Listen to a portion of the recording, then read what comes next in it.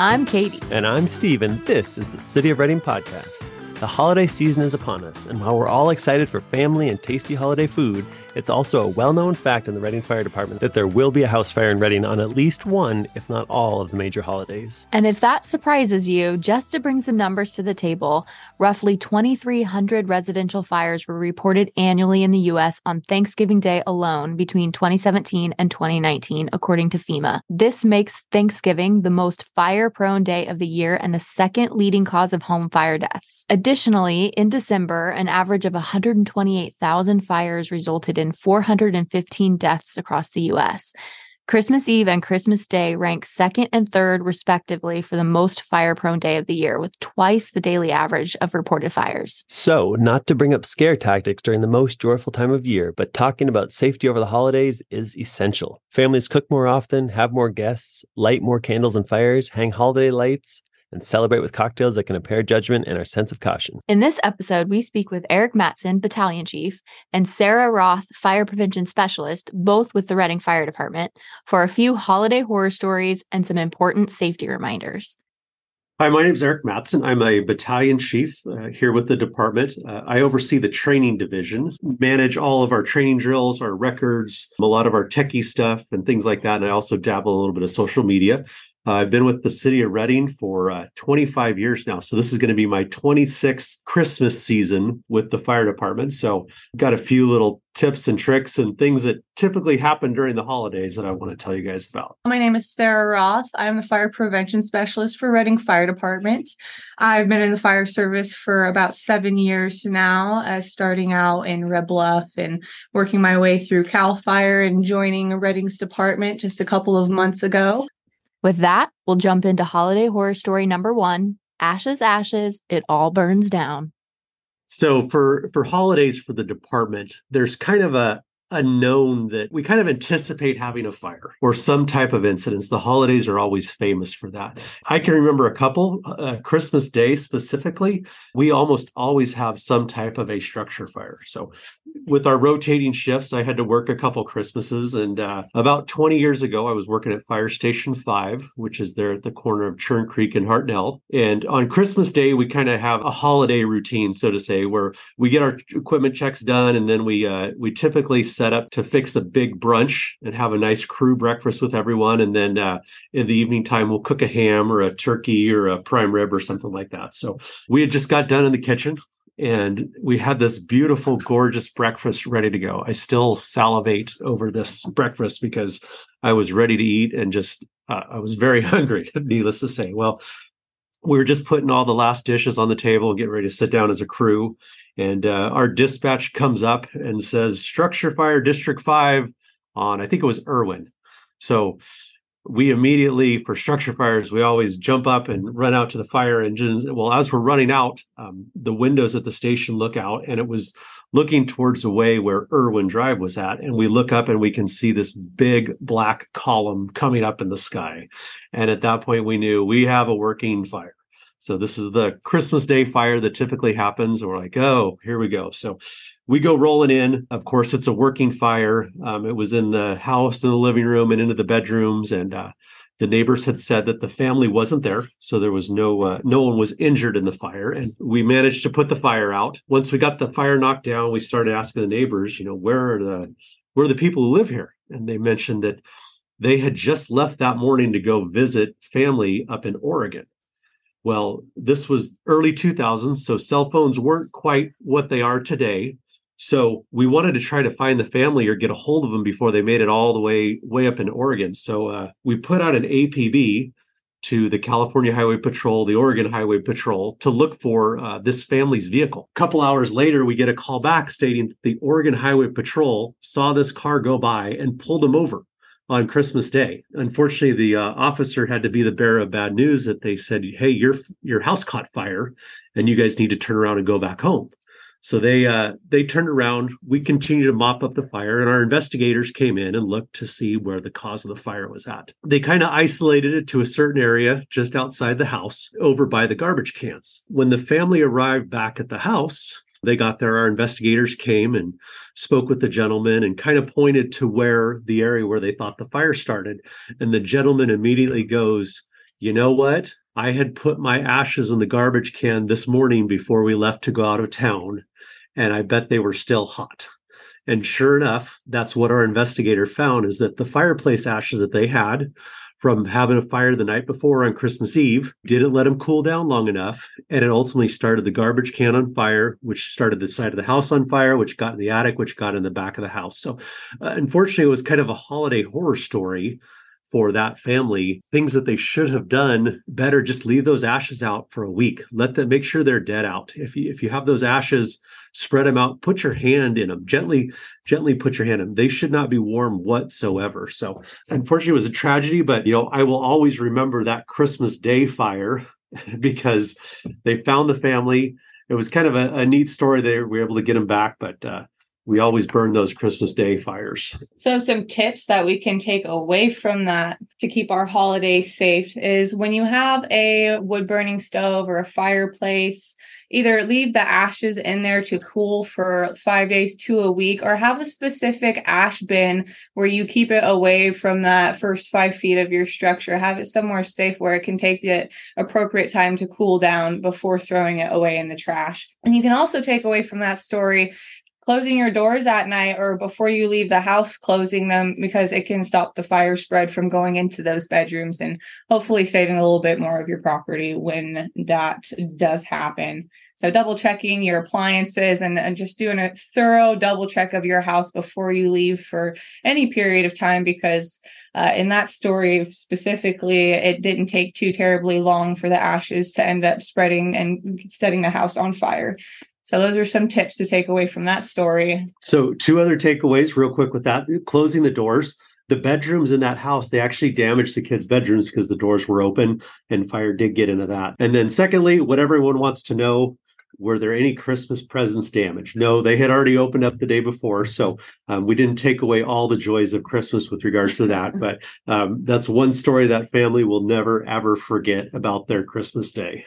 That is quite the story. I'm curious, when you talk about the fire needing to be, I think you said full out before putting in the dumpster, what is the process? Is it just leaving it in the fireplace until it's cool to the touch, or the things that you can, if you know you're going out of town, can you actively, I don't know, douse it with water, do other things to cool it down any quicker? Yeah, so you can add water. The best way is if you put it in some type of metal bin, you can bring it outside, let it sit for a couple of days. If you're unsure if it's out, you can stir it up with a shovel or something and hold your hand over it, and you can typically feel heat. Those ashes will hold heat for a really long time. A lot of people underestimate. They think, oh, it goes out in a day or two because that's how quickly it should. Well, no, there's a lot of heat that gets held up in those ashes. So that's kind of the key to it if you don't want to leave it in your fireplace. Because a lot of times with fireplaces, those ashes build up and you got to take them out. Take them out a long ways away. What Sarah said, that first 5 feet of your house is the most dangerous that you guys need to protect, because that's how fire is going to get actually into your house. So yeah, and one of the question you mentioned too, that the fire investigators are the ones who came in and initially determined that fire to start in the garbage cans. I imagine there's a whole science behind the investigation of a fire, but how, I guess if you had to go from the 30,000 foot level, how does an investigator go about honing in on that fire starting from the garbage can when the house, the entire house was essentially engulfed? Yeah, so what you basically do is you start from the most unburned portion of the house and you work your way backwards to the most burned. You want to eliminate areas that it didn't start. So those back bedrooms that had a little bit of fire damage, it didn't start there. You get into the living room. Yeah, there's some char, but there's more char up in the attic.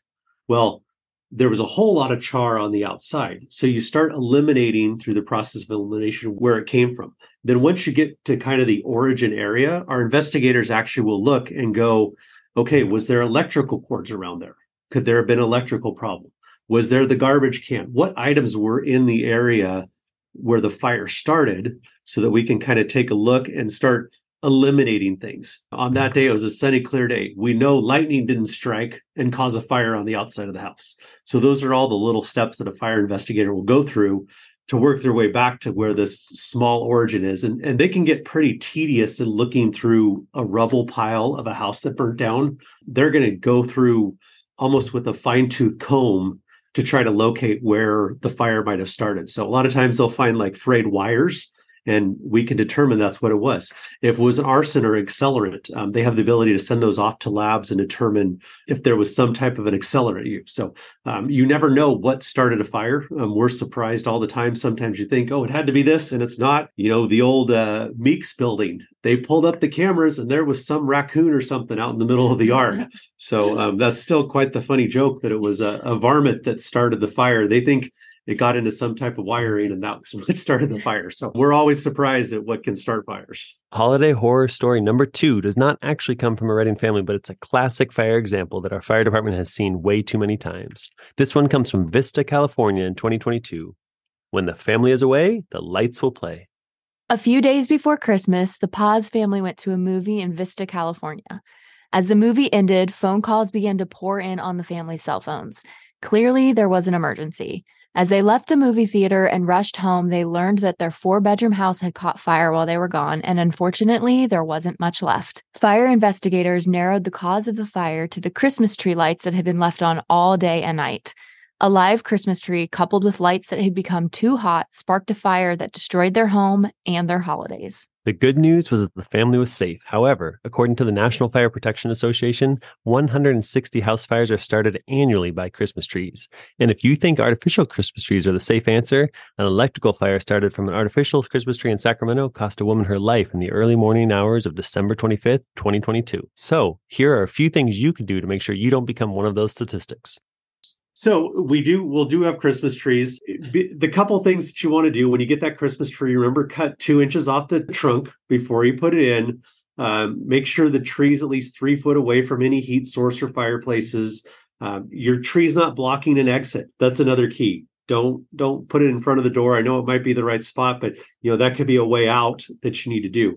And make sure you add water every day. When it comes to lighting, make sure you get good lights. Make sure they're UL approved. I think most lights that they sell now are that.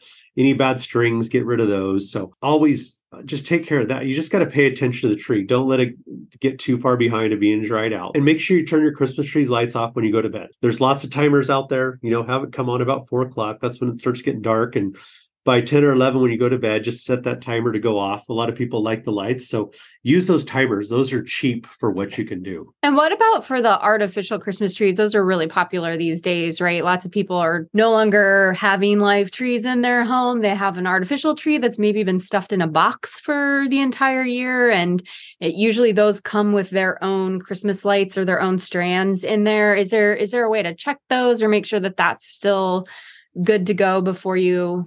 So the electric Christmas trees are a great option. You don't have to, keep up on the water or anything. I've used them before. Personally, I recommend unplugging at night still. Everybody's going to bed inside the house, so nobody's going to be awake to see the lights anyways. That's the way that I look at it. So you might as well just unplug. And most of us are up before the kids in the morning anyway. So if you want to plug them back in, go for it. They're not because the tree is plastic, it's, not a dead dying tree. You don't have to remember to put the water in. So it takes away some of those responsibilities of keeping the tree alive longer, but still be cognizant and, just practice unplugging the trees when you go to bed at night still, or when you're leaving. Sometimes things happen and you don't get home exactly when you'd like to. And they all kind of tie together. Doing the double check of your house before you leave. That's good on the holidays, of course, but it's good to practice on your general days as well. And with that, it's just another electrical device as part of your Christmas ensemble. Take a look at that tree. You never know if some rats or mice or anything got in that box over the wintertime. If the lights are flashing on and off, something's wrong. Have that light bulb. If it doesn't seem normal, something's probably wrong with it. You probably need to replace it or just get rid of it. Next up, holiday horror story number 3. That's a wrap on the house.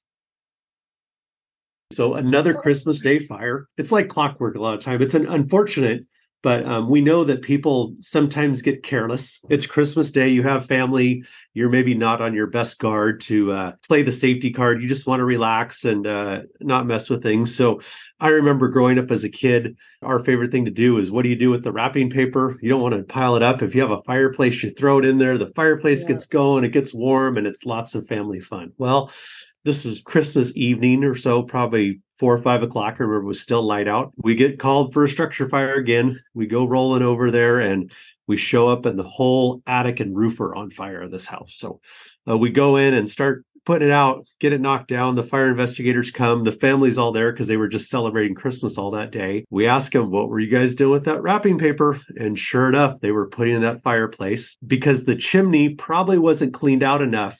It was not able to take all that extra heat and everything else. And the paper got up in the chimney and it ultimately worked its way over the attic. So there's a lot of things to think about. You really don't want to burn wrapping paper. I know it's pretty fun and it's an enjoyable part of Christmas, but we really want to try to avoid that stuff. And those are some big things not to do. Yeah, I think takeaway from that is clear, just don't throw things that shouldn't go into the fireplace. Keep the wrapping paper, large amounts of, any kind of fuel to go in there. Just keep them minimal. And then you also want to keep that chimney clean. This is all winter long. We're coming to those winter months here. It's already started getting cold and rainy and everything. Pay for that chimney sweep to come out. You really need to get all that creosote that's in there. We do go on chimney fires quite a bit. It's not just wrapping paper that gets go, but that buildup happens. And we want to make sure everybody's fire safe. We hate coming to your house when it's on fire. And is that best practice to get that chimney clean annually? Absolutely. Yeah. Every year. And we know when winter comes and when the weather starts cooling down. So planning that ahead of time and making for sure that your chimney flue is cleaned out before you set that first fire is definitely important and highly recommended. Once you start burning, a lot of times we just kind of let it go, like, oh, I'll do it next week or whatever. And then we're halfway through the winter and haven't done it. And so, yeah, just planning that at the beginning of the season, like any kind of annual schedule that you make, doctor's appointments, things like that. Just put it on your calendar and have it, done before the cold season comes. And is that something that you have to get the service of a professional to do, or is that something homeowners can do themselves? We recommend a professional. There's a lot of places, your big box retailers, those places probably have chimney sweep type of devices. However, this involves you using a ladder, getting up on the roof, taking the top off, maybe not putting it back together. We'd rather you not fall off the top of your chimney. That's going to be even a worse day. I think there's quite a few chimney sweep people in the city of Reading here that you guys can call. Just Google them. I'm sure it's a fairly reasonable fee to do it, but it's just a little bit of peace of mind for a little bit of money to have your chimney cleaned. And what about for electric fireplaces that, they still have live flame in them, but obviously you're not putting things actively in there. Is there any type of maintenance that folks need to be concerned with on an annual basis for those?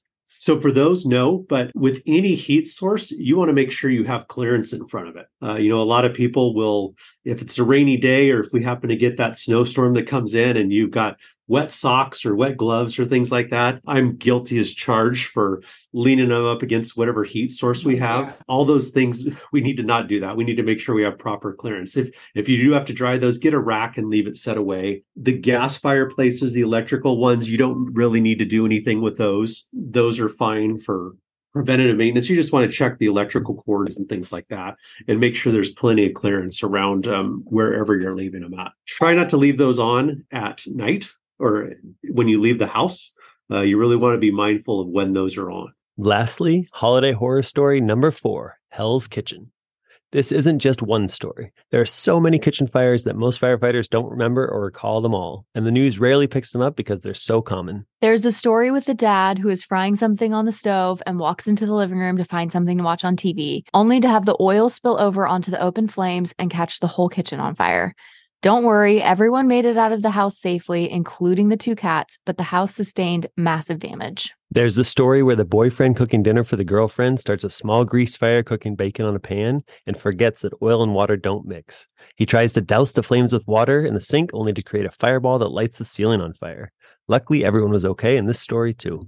There's also the one where the family has been cooking Thanksgiving dish after Thanksgiving dish in the oven all day, heating the grease on the bottom of the stove to a point of no return and lighting a fire in the oven itself. As they try to put the fire out with a fire extinguisher, they find it does not have enough juice to squash the flames, and 911 is called. There's also the infamous turkey fryer fire with a still frozen turkey, again with the oil and water firebomb, and countless other kitchen fires started by inattentiveness, too many cooks in the kitchen, guests in the house, a few too many drinks, and/or faulty or dirty kitchen appliances. There's a reason more kitchen fires start on Thanksgiving than any other day of the year, and yes, it could happen to you too.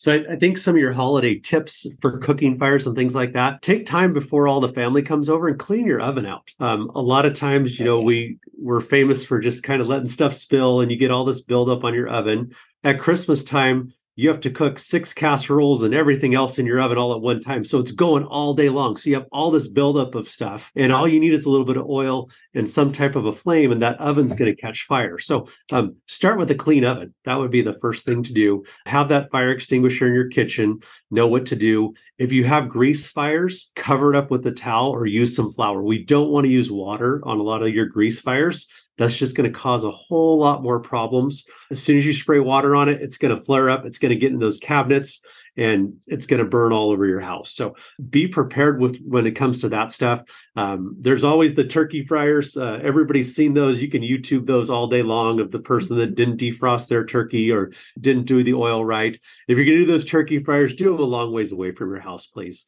So if there is something, it's not going to catch your house on fire or your wood deck. Make sure you don't overfill the pot either. Overfill the pot, yes. Figure out the day beforehand how much you need in there. And also, I'm sure no one on this podcast or in this room likes to have participated in alcoholic beverages during the Christmas season. But if you do start drinking quite a bit, maybe it's not your time to be in the kitchen. Leave that to someone who's not doing that. Alcohol can be a big impairment to stuff. So please drink responsibly, even at home. It's not just a driving on the road. It's actually in the kitchen at other times where you need to be responsible. Well, I think that's one of the things you said, Eric. The holidays are not your normal routine, right? Like nothing about the holidays is normal. You either have family in town or you have special events you're rushing out to, or you've got more in the oven or more on the stovetop than you normally have. Like it's not normal. So when it's not normal, you don't remember to do the things that keep you safe the other 363 days of the year or whatever, right?